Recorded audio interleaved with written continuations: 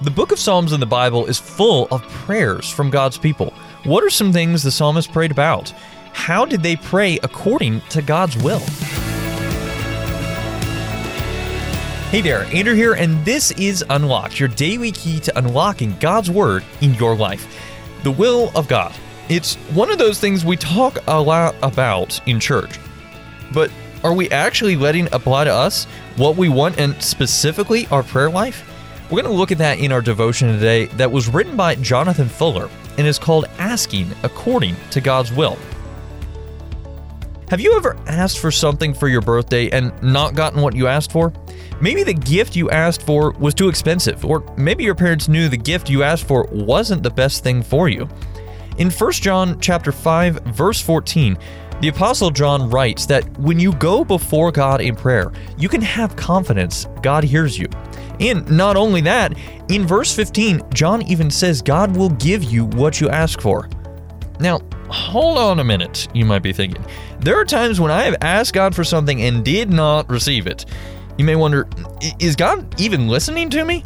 Notice, however, the can't miss phrase in verse 14, according to His will.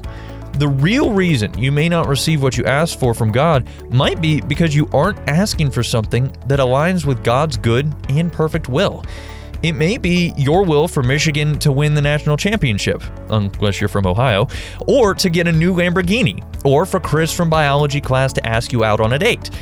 But just because you ask God for these things does not mean they are what God wants. As believers, we should regularly ask, since God is good, is what I'm asking for something that aligns with His will? Seek to include prayer requests you know are according to God's will based on His Word, the Bible. As your will becomes more and more like God's will, you can have confidence God hears you and will give you what you ask for. So let's talk about this. What are some questions going through your mind right now? The book of Psalms in the Bible is full of prayers from God's people. What are some things the psalmist prayed about? How did they pray according to God's will?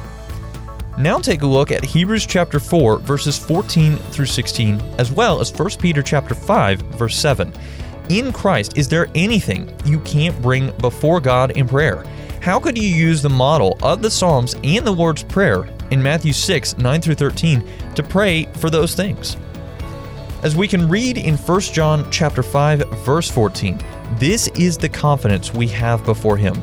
If we ask anything according to His will, He hears us.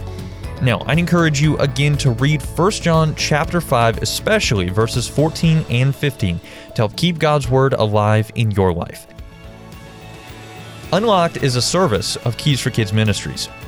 Have you checked out our social media pages lately, Instagram and Facebook? If you haven't, definitely check back because we've got almost daily updates on there, as well as some behind-the-scenes looks and a lot more.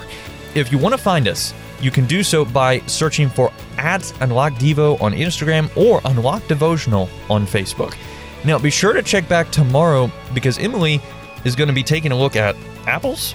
But until then, I'm Andrew, encouraging you to live life unlocked, opening the door to God in your life.